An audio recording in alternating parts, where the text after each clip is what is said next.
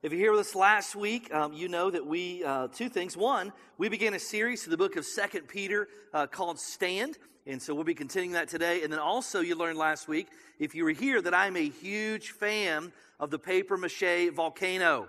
If you're not here last week, you have no idea what that means. Here's all you need to know, that the person sitting next to you is actually a spiritual volcano disguised as a human being.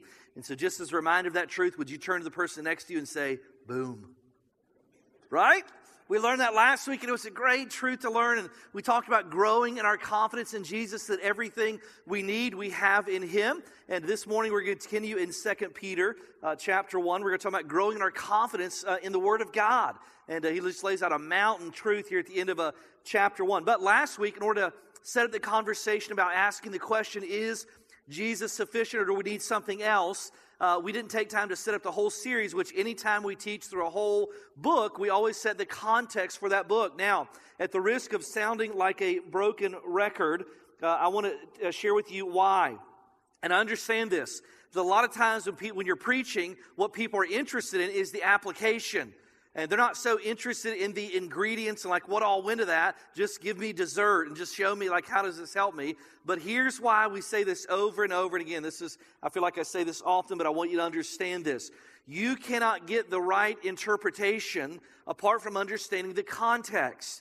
And if you can't get the right interpretation, then the application, which is what you really love, is going to be flawed.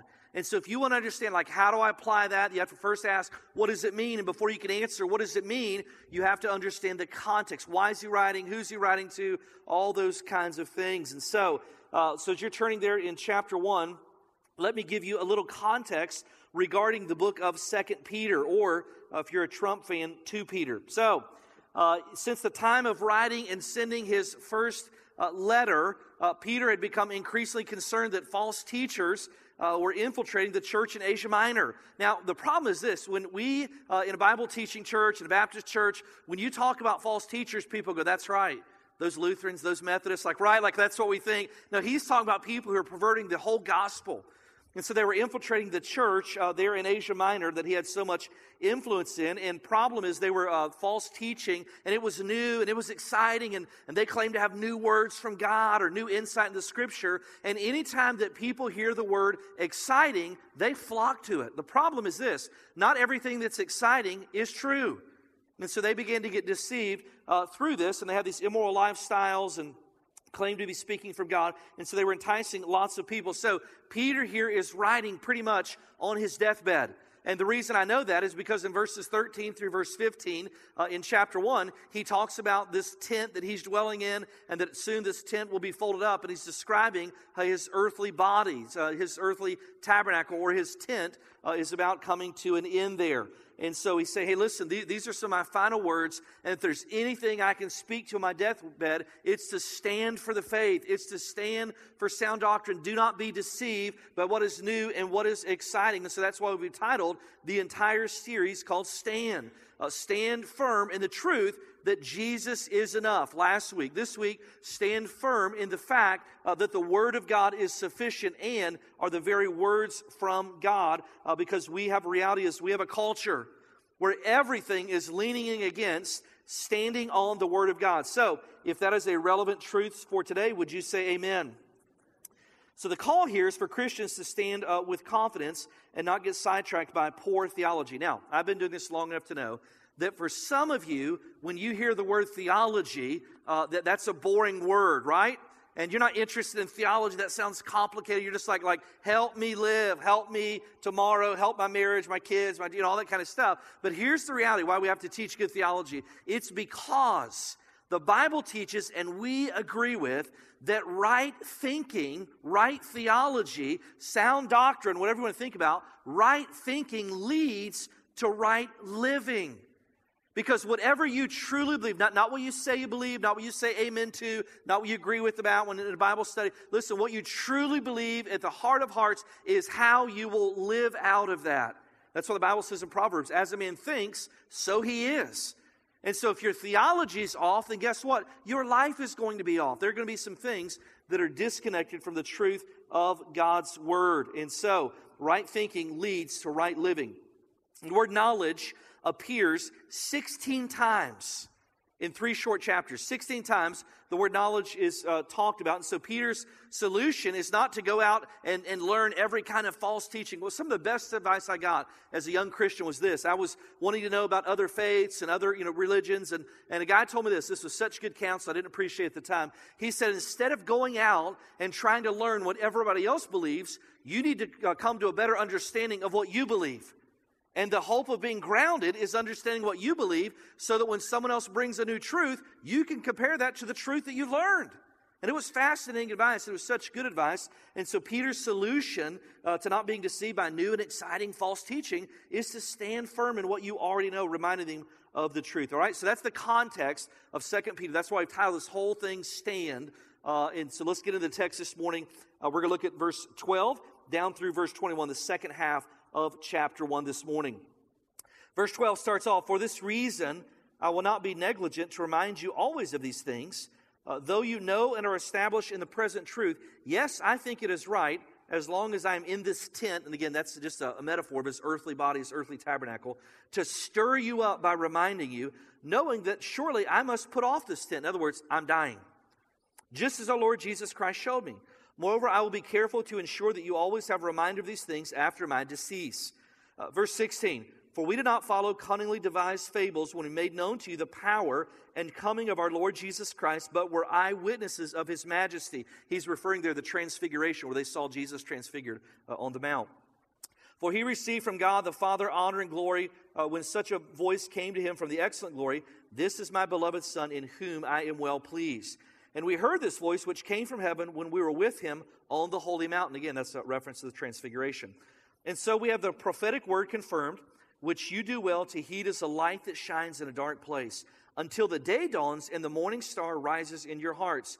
Knowing this first, that no prophecy of Scripture is of any private interpretation, for prophecy never came by the will of man, but holy men of God spoke as they were moved by the Holy Spirit." And so last week I told you that the first half of chapter 1 contained an incredibly important doctrine called the sufficiency of Christ, meaning that Jesus is enough, not just for life after death, but life before death. that God meets us and Christ meets us in the gospel, meets us for the everyday challenges of life. And so that is an incredibly foundational truth. And in the second half of chapter 1, he's going to lay out an equally important, a foundational mountain.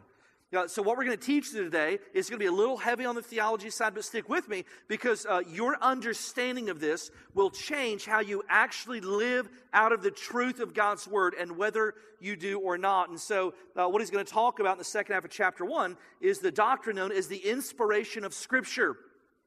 And the inspiration, the word inspired, literally means God-breathed. God-breathed is exactly what that means. And the fact is this morning, no matter what background you come from, is you have one of 3 views when it comes to the Bible. For some of you, you're just here and you're not a Christian. You're checking this thing out and someone made you feel guilty, to come here. And so you showed up, but you're not totally sure you believe all this. And again, we're glad you're here. Skeptics are welcome. But you would probably hold to the view that says the Bible is a book written by men. If you've ever thought that, or more honestly, if you've ever encountered someone who said, "You know what? The Bible's just a book written by men." Would you raise your hand like if you've heard that before? Yeah, lots of us have heard that before.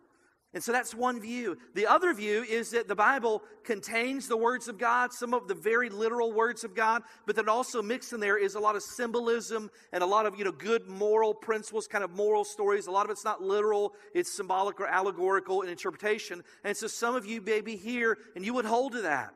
And you don't understand why some people get so fanatical about the Bible in certain parts and they're taking it a little too serious because you think some of it's meant to be taken that way and some of it is totally symbolic. And the third group is you're here and you would say this. You would say that I believe this to be the very words of God.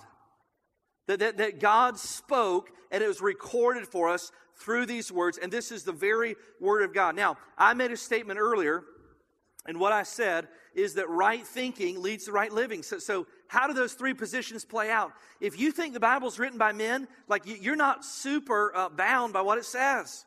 You're going to do whatever because at the end of the day, the Bible doesn't have any authority. And so that belief or that thinking leads to how you live. If you think that the Bible contains the Word of God, but then some of it's just kind of moral teaching or stories and it's symbolic, then you're going to be a little selective. Like at some points, you're going to say, hey, this is truth, this is literal, I'm going to do this because the Bible says this. At other points, you're going to say, you know what? That was meant to be symbolic. People shouldn't take that totally serious. And so you're going to be a little selective on what you live out of and then what you kind of, well, not totally sure. By the way, I've noticed this. My experience is that the places, when people hold that view, the places they view as optional are viewpoints they disagree with. Have you noticed that? Like I totally believe this, and the Bible says this, but then when it comes to, some other thing they don't totally agree with, they're like, well, that's just kind of symbolic. Let's not get nuts here, right? But if you believe that this is the very Word of God, then you believe it has authority. And now it's no longer offering moral lessons, it's offering wisdom. It's no longer offering suggestions, it's offering to you the very counsel of God. It's as if you're saying, hey, God, what do you want me to do? And God says, I've already told you. And so you live your life based out of that truth, because right thinking, or how you think, determines how you live. And so in the second half of chapter 1, Peter is reminding them some things they already know over and over. Just say, listen, I'm just reminding you this. False teachers are creeping in. And here's the reality. Let me tell you how false teaching happens. No one's getting up and saying, by the way, everything that I'm teaching is totally contrary to the Bible. Who wants to follow me? It's the old adage that Satan is not showing up in a red suit and a pitchfork. That most of the time what happens is someone comes along and it goes something like this. Hey, God's given me a special prophetic word. Wouldn't you like to know? Well, yeah. Or I've been studying the Bible and I've came across this new insight where people have been studying the Scriptures for thousands of years, but I've got this new insight. There's a Bible code that I've discovered hidden, and it sells millions of copies. And so Peter just said, hey, listen, I never came to you with this clever, look at this new kind of thing. Look at verse 16. Matter of fact, he speaks this directly. Look at verse 16. It says this, for we did not follow cleverly devised stories when we told you about the coming of our Lord Jesus Christ in power. In other words, it was not some clever, hey, this is new, this is exciting, you're not going to believe this, I discovered this, I've got a word of knowledge, I've got some new revelations. So no, we just came to you and preached Christ crucified. We just came to you and preached the gospel in power. And we live in a culture where new is exciting, and that is very dangerous. How many of you remember, and I'm not saying what was contained in here was a bad thing, I'm just illustrating a point. How many of you remember the phenomena when the prayer of Jabez came out? You guys remember that? Those aren't bad things to pray for, but it was almost, for some folks, as if some mystery had been hidden, had now been revealed, and people flocked to it. It sold millions of copies. Millions, and that's how false teaching can creep in. And I'm just going to be as honest as I can with you. There are times where if you're a pastor preaching in a church week after week to the same people, kind of listening to you, those kind of things, there are times thinking, I'm just saying the same stuff over and over. You know what the temptation is? The temptation is never to leave ministry. For me, the temptation is, you know what?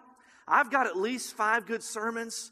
I'm going to get a bus, and I'm going to be an evangelist. I'm just going to preach those 5 sermons to different people every night. I'm going to take Kyle with me. I tell him all the time, Kyle, you're my dancing chicken. He's like, I am not. And we're going to hit the road. Because sometimes you just wonder, I just feel like I'm teaching the same, a different way, but kind of things. And so this week in my prep, I was reading a Bible study that was written on this by John MacArthur, written on 2 Peter. And he talked about his own discouragement with this idea. Here's what he said. He said in the summer of 1980, so I was just 4 years old at that time. He said, I took a 3-month sabbatical from Grace Community Church. During that time, I received no new revelation, nor did I discover any new truth that will instantly change people's lives. He said, but I did learn something important. The Christian experience is not a matter of what's new and exciting, but remembering what's old. He said, I left Grace that summer with some anxiety. It was my 12th year there, and for the first time, I was thinking about going somewhere else. I'd been asking myself, how could I keep speaking the same thing to the same people? I thought I had to be more creative or go to another church where I could draw from my old sermons. He said, so I went on a sabbatical thinking that the Lord would open up some new opportunities. He said, I read Scripture voraciously, trying to see something new, but everything I read sounded like the same message from God, only in different words. But the Lord drove me to 2 Peter chapter 1, the very chapter we're in, And through this chapter, the Lord confirmed that novelty is not my calling. He wants me to teach His Word, and His Word is not new, it's old, but it's very fresh and very, very powerful. Amen. You ever notice how often the Bible repeats truth in different formats? Deuteronomy chapter 5 repeats the giving of the Ten Commandments from Exodus chapter 20. 1st and 2nd Chronicles covers much of the same history as 1st and 2nd Kings and 1st and 2nd Samuel. The Old Testament prophets preached a similar message of judgment no matter who they were preaching to and who that prophet was. The Gospel, New Testament, starts off with 3 Gospels that are very similar in the content they contain. Jesus repeated messages and parables. Romans and Galatians deal with similar themes. Ephesians and Colossians, similar themes. Jude and 2 Peter, similar themes. Paul told the Philippians in chapter 3, finally, my brethren, rejoice in the Lord. To write the same thing again is no trouble to me, and it is a safeguard to you. So what does that mean? That means that part of preaching and being a part of the fellowship of the body of Christ is coming in, and every now it's new, and I never saw that, I never knew that. That's a fresh way to illustrate or application, those kind of things. But sometimes it's coming in and being reminded of the truth of God's Word, so that when something new and exciting comes down the road and lots of people get swept up in it, you can stand firm and say, you know what? I've heard the truth over and over and over and over, and so therefore I can stand against what is not true. That's exactly what he's saying here. Look at verses 12 through 15 again. Note how many times he talks about reminding them of old truths.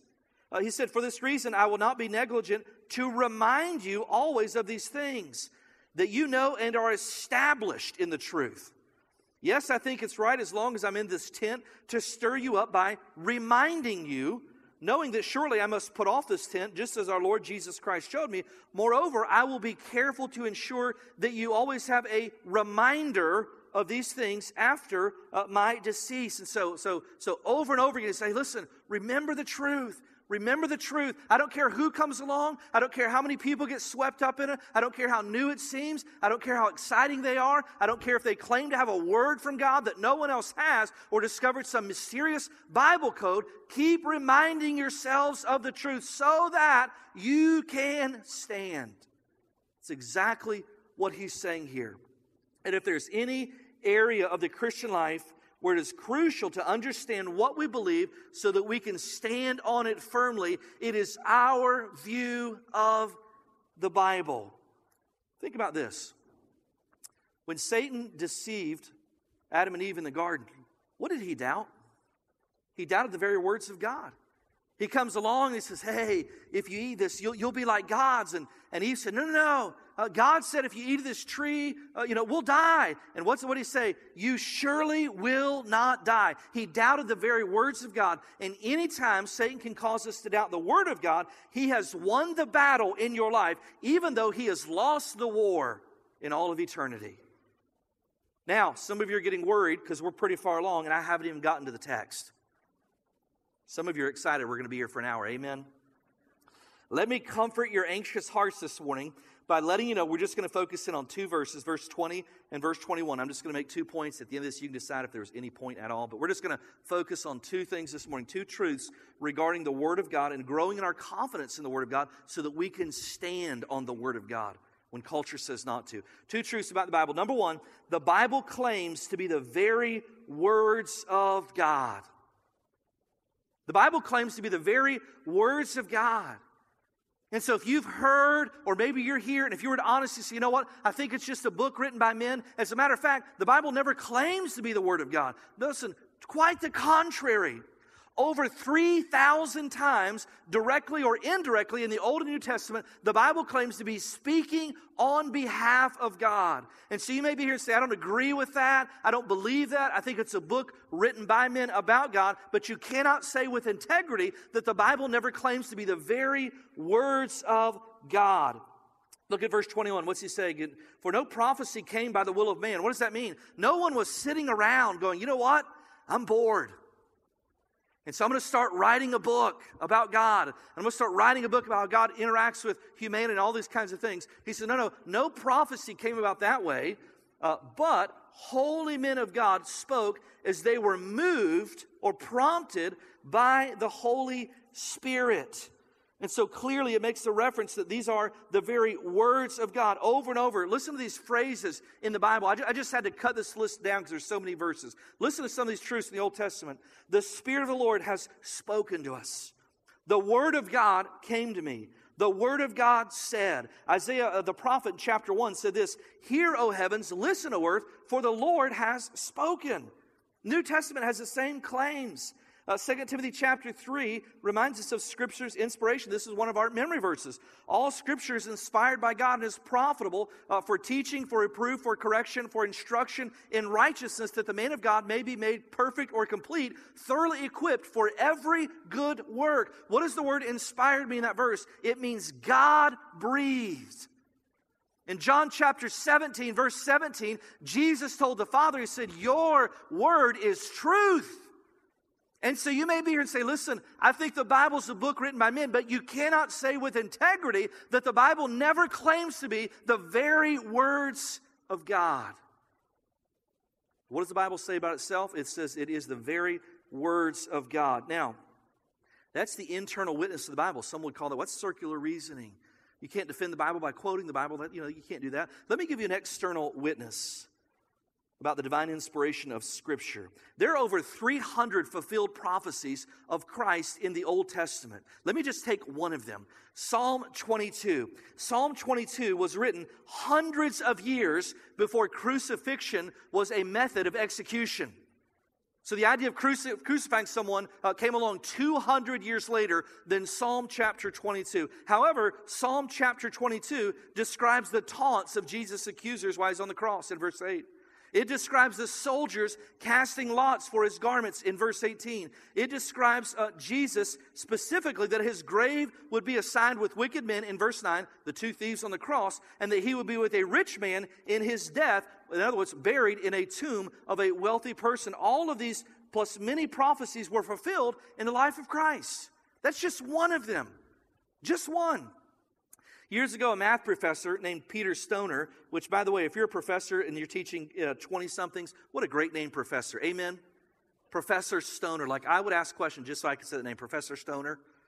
Professor Stoner wrote a little book called Science Speaks. In it, he assigns probabilities to the number of biblical prophecies and calculates the odds that they could have been fulfilled by Christ by sheer chance. In one chapter, he takes 8 prophecies concerning Jesus Christ. Remember, there are over 300 in the Old Testament. He takes 8 prophecies. Here's what he said. They said, how likely is that someone could have fulfilled all of those prophecies in one person? He said the answer is 10 to the 17th power. He said, how big is that? Here's what he said.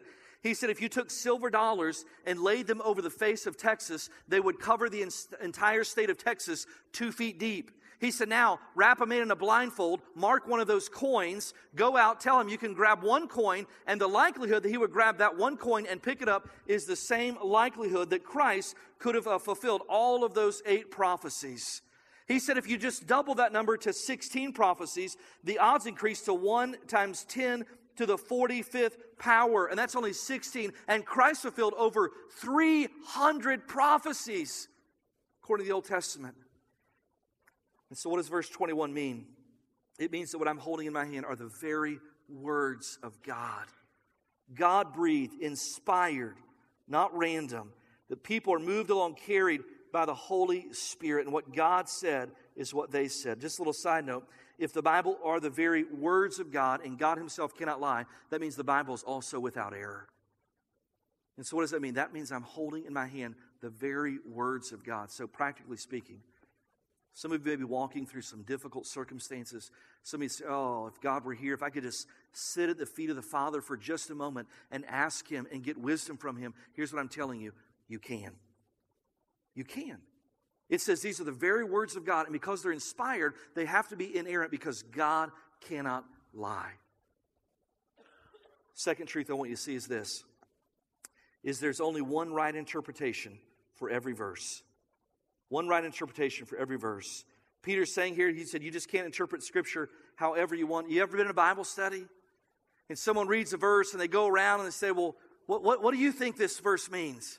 What do you think this verse means? What do you think this verse means? Listen, it doesn't matter what the verse is. The answer is always the same. It means what the author intended. Now, there may be multiple applications of a verse, but the meaning is what the author intended. So you've got to dig and find out and study the context and all those kinds of things to find out exactly what he's talking about. But you can't just twist the scripture for whatever your agenda is. And apparently, that's what these false teachers were doing. Look at verse 20. What does it say? Knowing this first, that no prophecy of Scripture is of any private interpretation. In other words, I want it to mean this because it fits my agenda. It fits, something I'm passionate about. So this way, he said, no. It means what it says. It's not a private interpretation. So what does that mean? What that means is this, as it relates to false teachers. That anytime you see someone get up and stand up and say, hey, listen, I've got a new word from God. I've discovered something about the Bible that no one's ever discovered. God's given me a new revelation. I've got private interpretation into the mind of God. Listen, that is not exciting. That is a warning flag. Because God has spoken finally and fully, according to the book of Hebrews. Here's what Hebrews 1 says. Long ago, God spoke many times and in many ways to our ancestors through the prophets. And now, in these final days, He has spoken to us through His Son.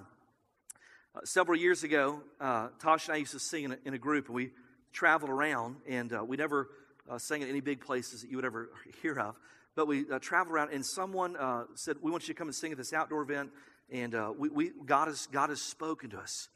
God has given us a word of knowledge. There's going to be thousands of people there, and hundreds of people are going to be saved. And I'm 20-something years old. This is great. This is great. And so I want you to know, we get there were more singers than listeners. More singers than listeners. And what does that mean? That means that person said, I've got a private interpretation. God's given me a special word. You know what that means? They had an agenda and they wanted to put God's stamp on it so that people would respond to it. That's exactly how people get deceived. And thinking there's private interpretation. Look at verse 21 again.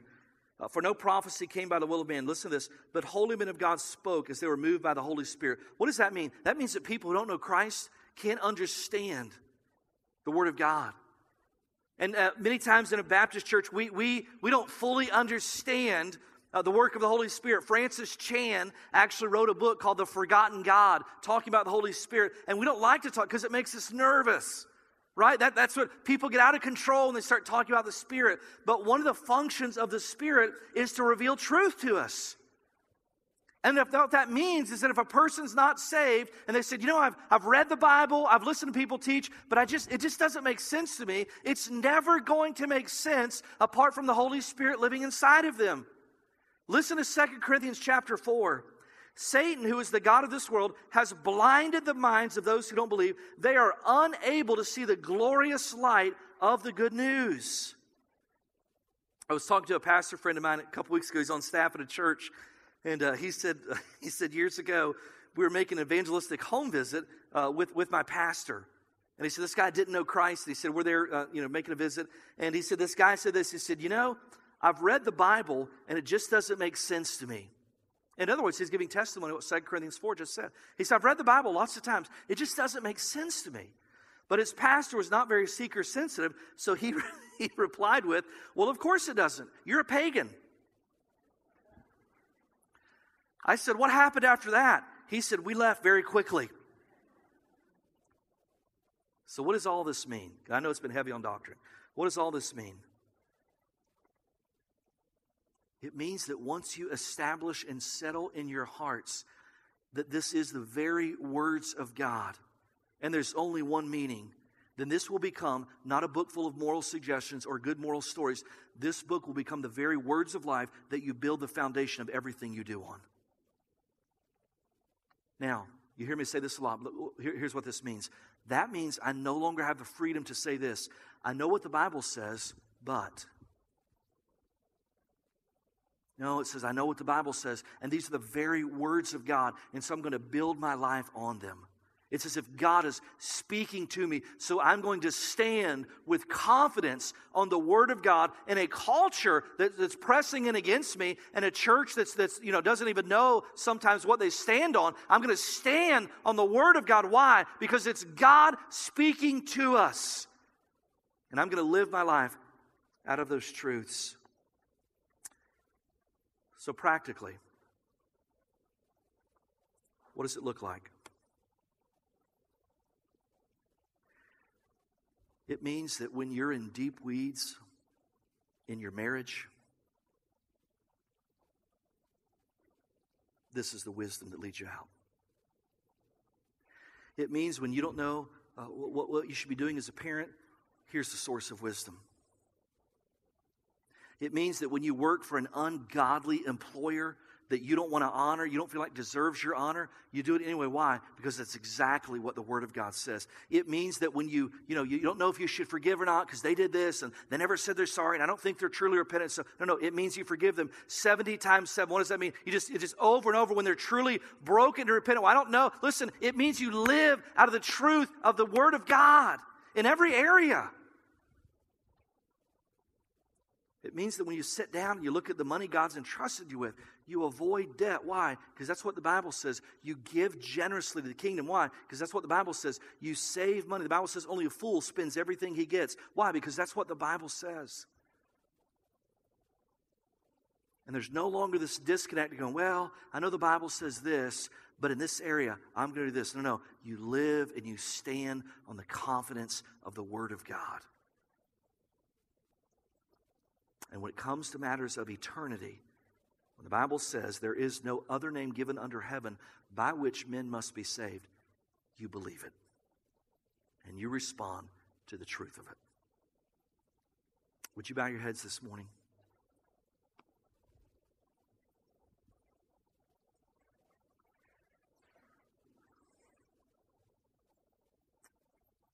I wonder, as our heads are bowed and our hearts are bowed before the Lord, if the Holy Spirit has revealed to you by the preaching of the Word of God some areas of your life that are disconnected from the truth of God's Word. Wives aren't respecting their husbands. Husbands aren't loving their wife as Christ loved the church. Children not obeying their parents in the Lord. Fathers not refusing to provoke their children to wrath. Employees not doing everything for the glory of God. I wonder if you would come to the place today and say, you know what? I'm going to do it God's way. Because I believe these are the very words of God, just like Peter said. And I'm going to live my life. These aren't suggestions. I'm going to live my life based upon the Scripture. And I'm going to close the gap in some area of my life between what God says and how I behave. I wonder if there's a person that will be honest before God this morning and say, that's me. I'm going to start doing things God's way in some area of my life. I'm not justifying anymore. I'm just going to do this God's way. It could be your marriage. It could be how you handle money. It could be your job. It could be forgiving someone. It could be how you parent. All those things. Would you just raise your hand and say, that's me? Amen. Amen. Anybody else? Amen. Amen.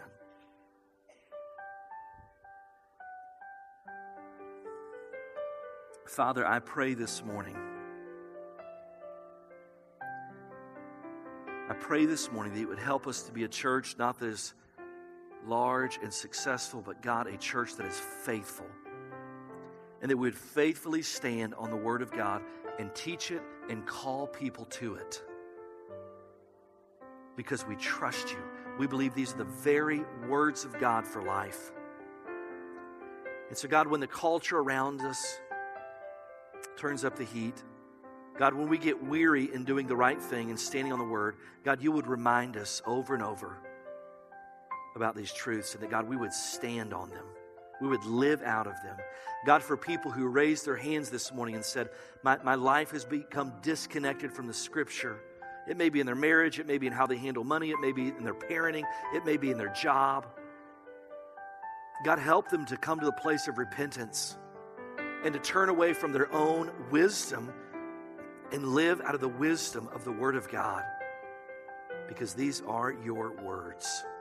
And Father, as we do that, people see our lives, may we give all the glory and all the credit to Jesus Christ, the one who saves us, the one who sustains us.